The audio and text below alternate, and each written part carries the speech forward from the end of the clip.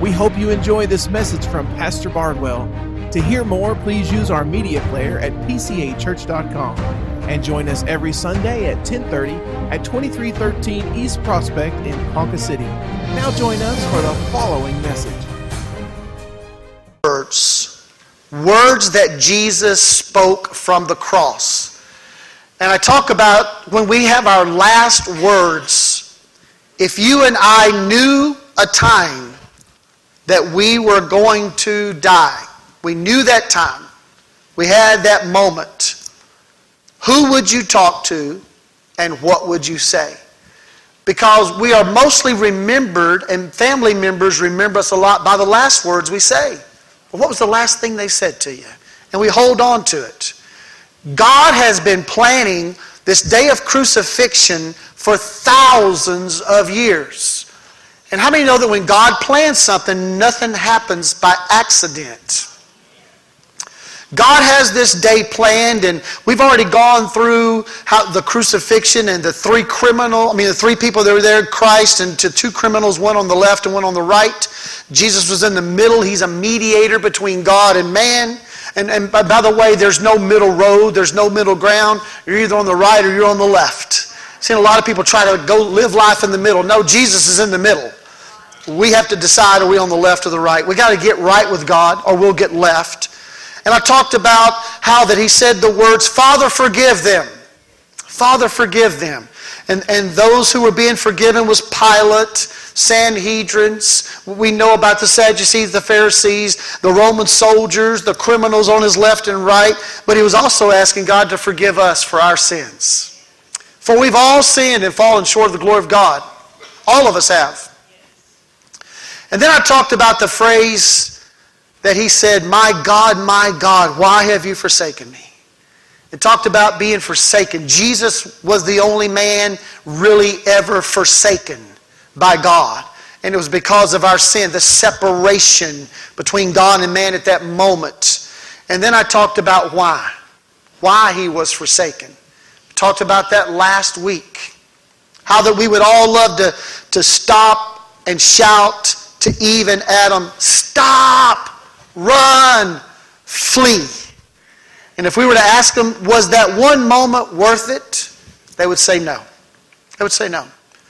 And so I ask that about your life. Is one moment worth separation from God? It's not.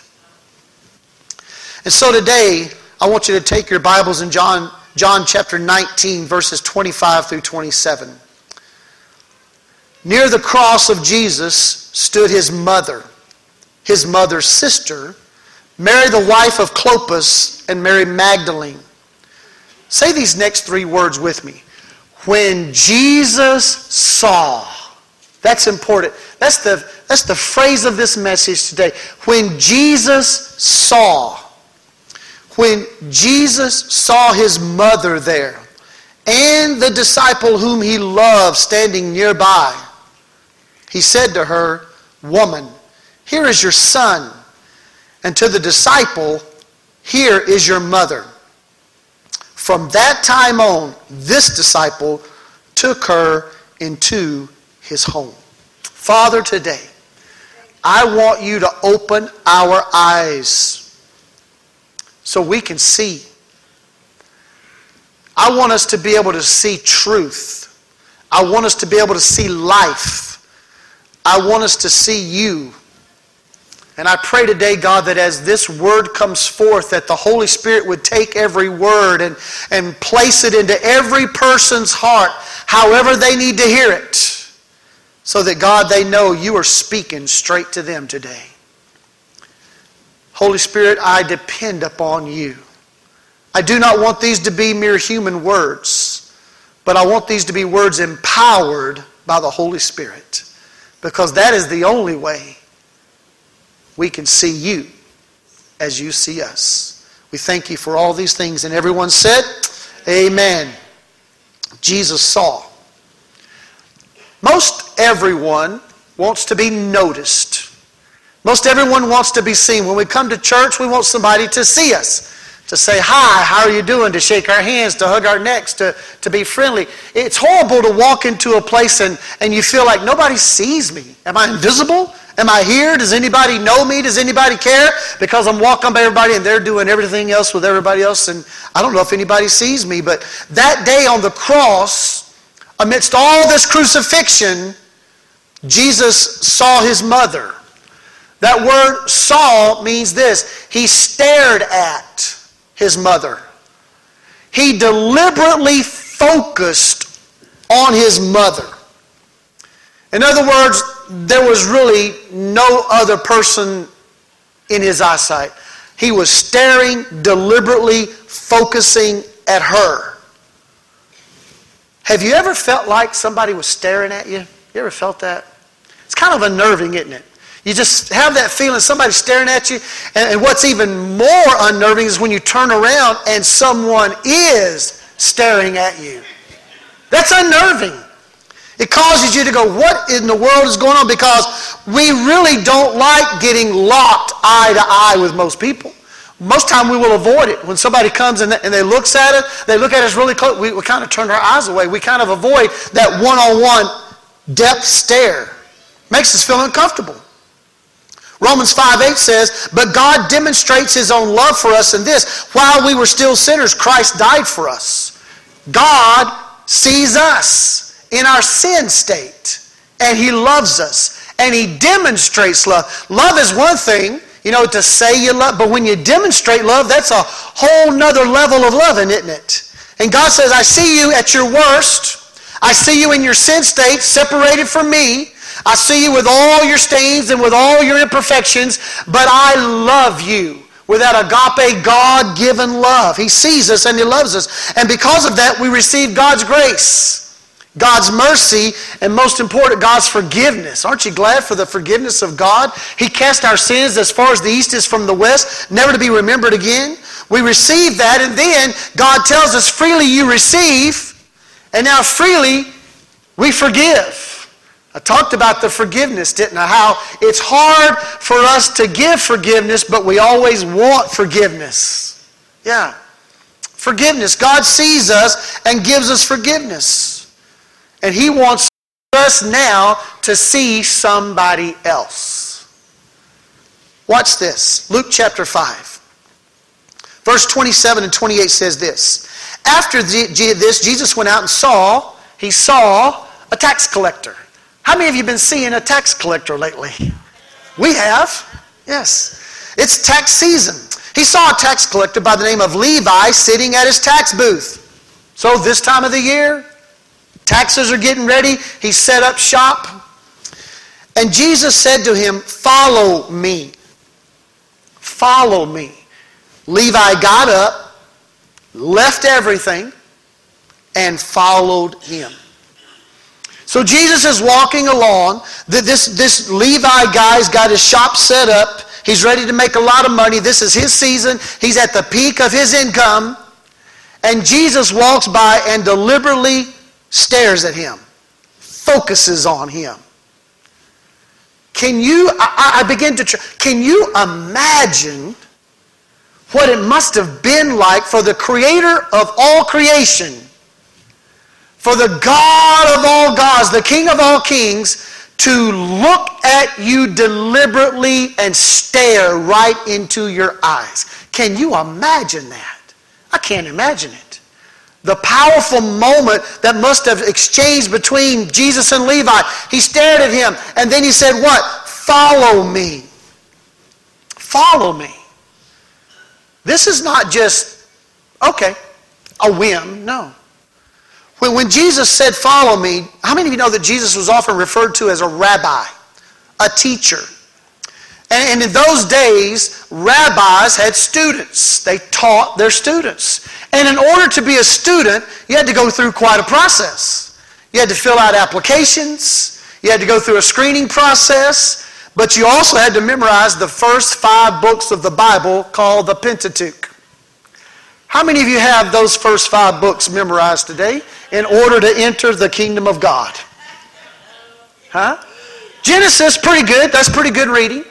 Exodus is phenomenal stuff. Leviticus kind of gets you bogged down. But then you got Numbers. That's just not even part of my devotion most of the time. And then you got the one we try to hard to spell, Deuteronomy, you know. You got that one. You got to have all that done before you become a student. So when Jesus looks at Levi, he's a teacher, he's a rabbi, and Jesus doesn't use a screening process. Thank God for that. Hallelujah. He doesn't say you've got to be blonde-haired, blue-eyed, and 6'5", and zero body fat and all that. No, he doesn't use a screening process. He doesn't say you've got to memorize the first 5 books of the Bible. Jesus stares directly into his eyes, looks at him intently, deliberately, and he says, "Follow me." How many of you are excited today that God just simply says, "Follow me," and we don't have to do anything because it's already been done at the cross? All we have to do is make one decision. Do I choose to follow Christ, or do I continue to have my tax business here? Do I continue to serve myself, or do I begin to enter a life of serving others? Because when Jesus said, "Follow me," he meant leave everything you have in this life, everything that you are doing, and I want you to come and live with me.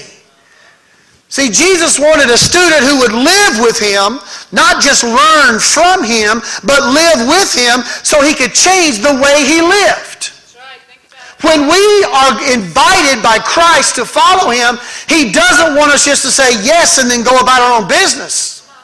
There's got to be a transformation, a change in our life. We cannot live the same way we were living yesterday, because today I am following Christ. I want to live with him. He wants to live inside of me, and he changes the way I live. Now, I've seen some people go, "Well, yeah, I accepted Christ and there was no change." Isn't there a difference between light and darkness? Isn't there a difference between truth and lie? Isn't there a difference between a child of God and one who is not a child of God? Absolutely. How do you tell? The way you live. Levi never sold any more taxes for a few years. He didn't worry about tax season. He was now changing the way he lived because he was following Jesus Christ. Christ today is calling all of us, don't just come and learn. Don't just come and learn but I want you to learn from me.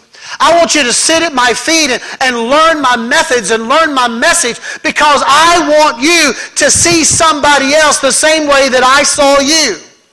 How many of you are glad today that somebody saw you one day?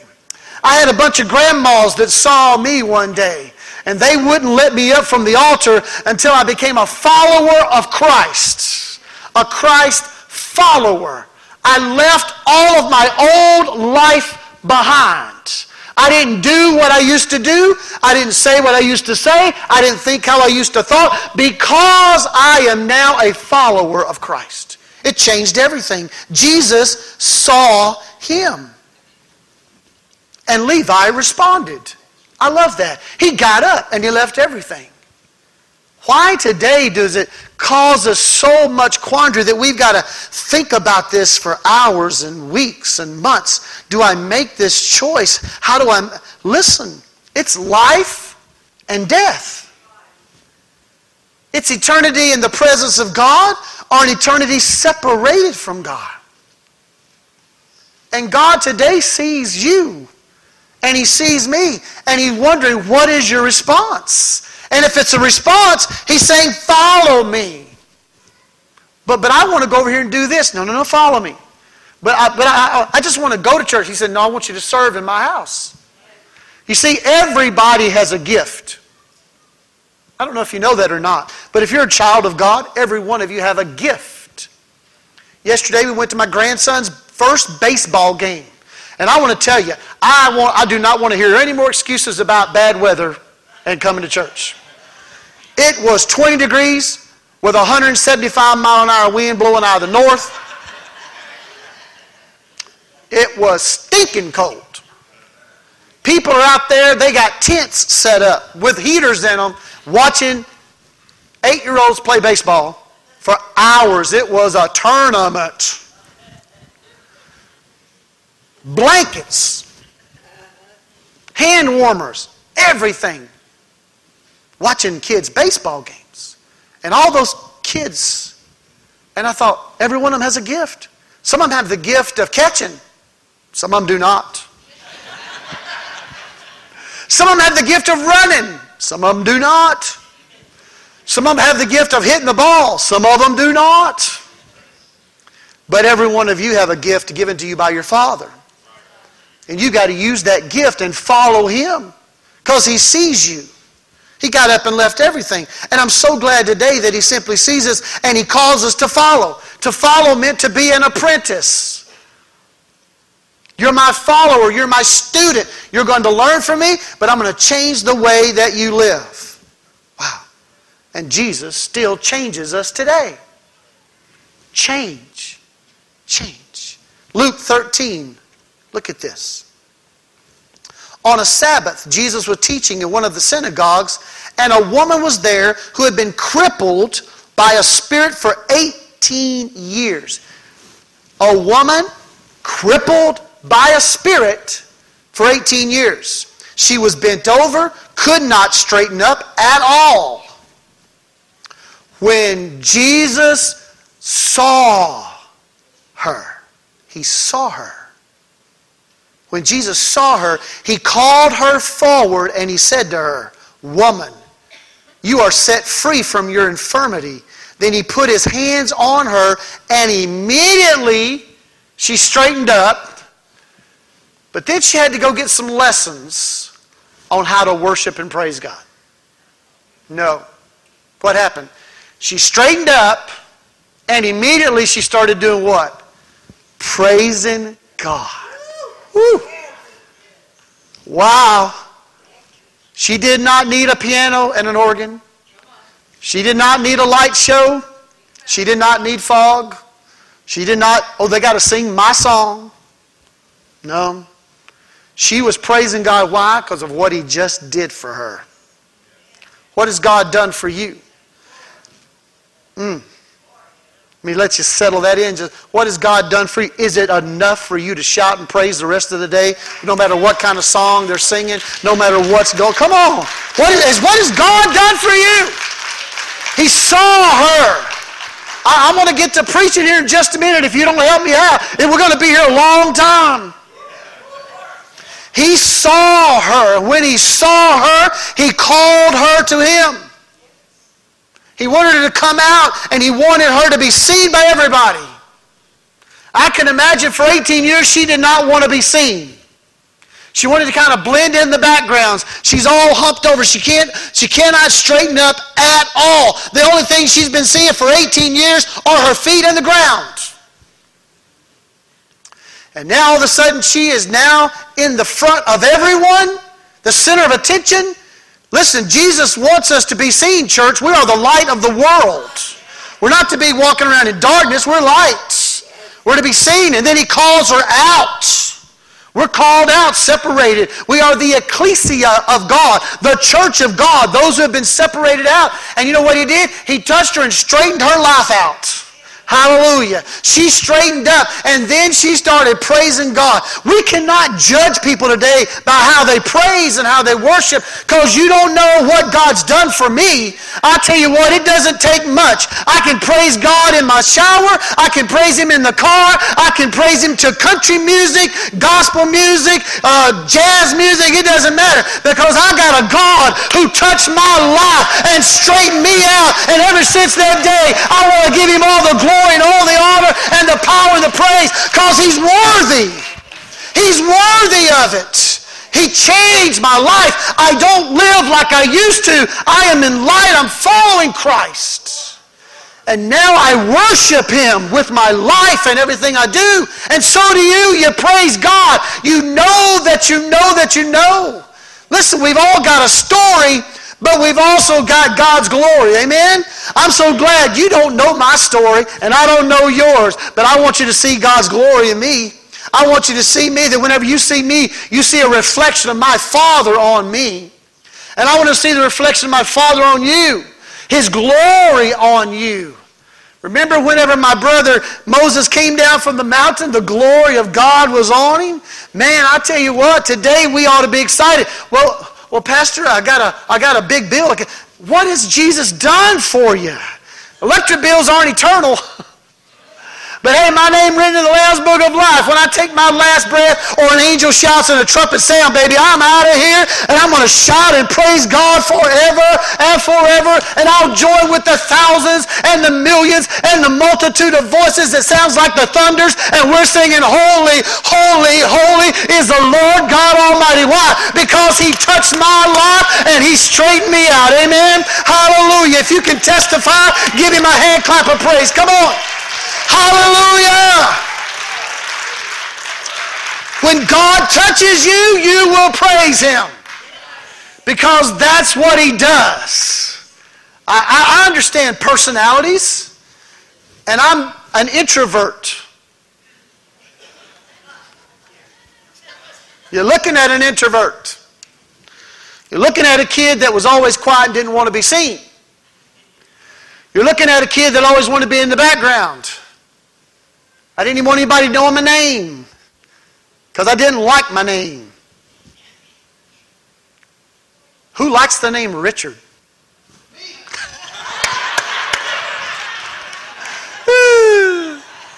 One of our pastors is Richard, yeah. Dwayne. I mean, there's so many jokes about Dwayne, bathtub, I'm drowning, all that kind of stuff.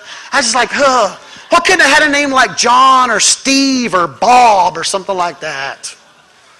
But then the people that have those names don't like those names either. But I tell you, when God touched me, He saw me. And He touched me. He brought me out of all timidity. He brought me out and I said, hey, I got to praise my God. Get out of my way. It's time. It's time. It's time. It's time. I got to give God praise because I know my story. I know where I was and I know now where I am. I know who I was, but I know who I am today. And I'm a child of the King of God and I want to give Him all the glory and honor. He straightened me out. Hallelujah. Anybody else been straightened out here today? Praise God. He changes everything when He sees us and He touches us. Wow. Touch can do a powerful thing. But we can touch people in many ways. We can touch people with our words. We can touch them with our attitude. We can also touch them with our actions. Yeah. And God sees us today, and He wants us to see somebody else. You see, it's not just enough for God to see us. We then begin to see other people. Let me show you how this works. John chapter 19. We're at the cross. And it says, near the cross of Jesus stood His mother's sister, Mary the wife of Clopas and Mary Magdalene. I know Mary the wife of Clopas and Mary Magdalene, they remember the day He saw them. They remember that. That's why they're here at the cross. They remember when He deliberately focused His eyes on me. It changed my life. And I became a Christ follower. But today was not about Mary, wife of Clopas, and it wasn't about Mary, Mary Magdalene. It was about Mary, His mother. And the Bible says He saw His mother. There's a lot of relationships in life. But I don't know of any relationship stronger than a mother and son relationship. Yeah. It's one of the most powerful relationships we have other than our relationship with God. Now, you've got to understand that Joseph, Jesus' father, has already passed away. For the last few years, Jesus has been providing financially for His mom, Mary. And now He's on the cross and he says, woman, behold your son. Now listen, He's not talking about, look at me. He says, I want you to see John the beloved. He is going to now be your son, Mom. And you know what, John the beloved? I want you to see my mom. Because you need to see her. And John, from this day forward, you're her son, she is your mother. And He says, woman, behold your son, and now John, behold your mother. How do you know this is one of the most agonizing points of His life on the cross? at his most agonizing point on the cross, he is still seeing. His eyes aren't closed. He's not thinking about himself, but he sees his mom, and he realizes that when I'm gone, no one's going to provide for my mom. She'll be without any kind of financial help. So he sees John the Beloved. He says, John, this is your mom now. Mom, this is your son. And he says, John, take care of my mama.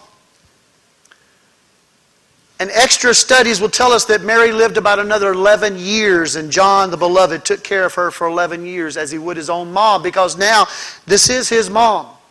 He also took care of his family, but in addition to his family, he took care of Mary for 11 years.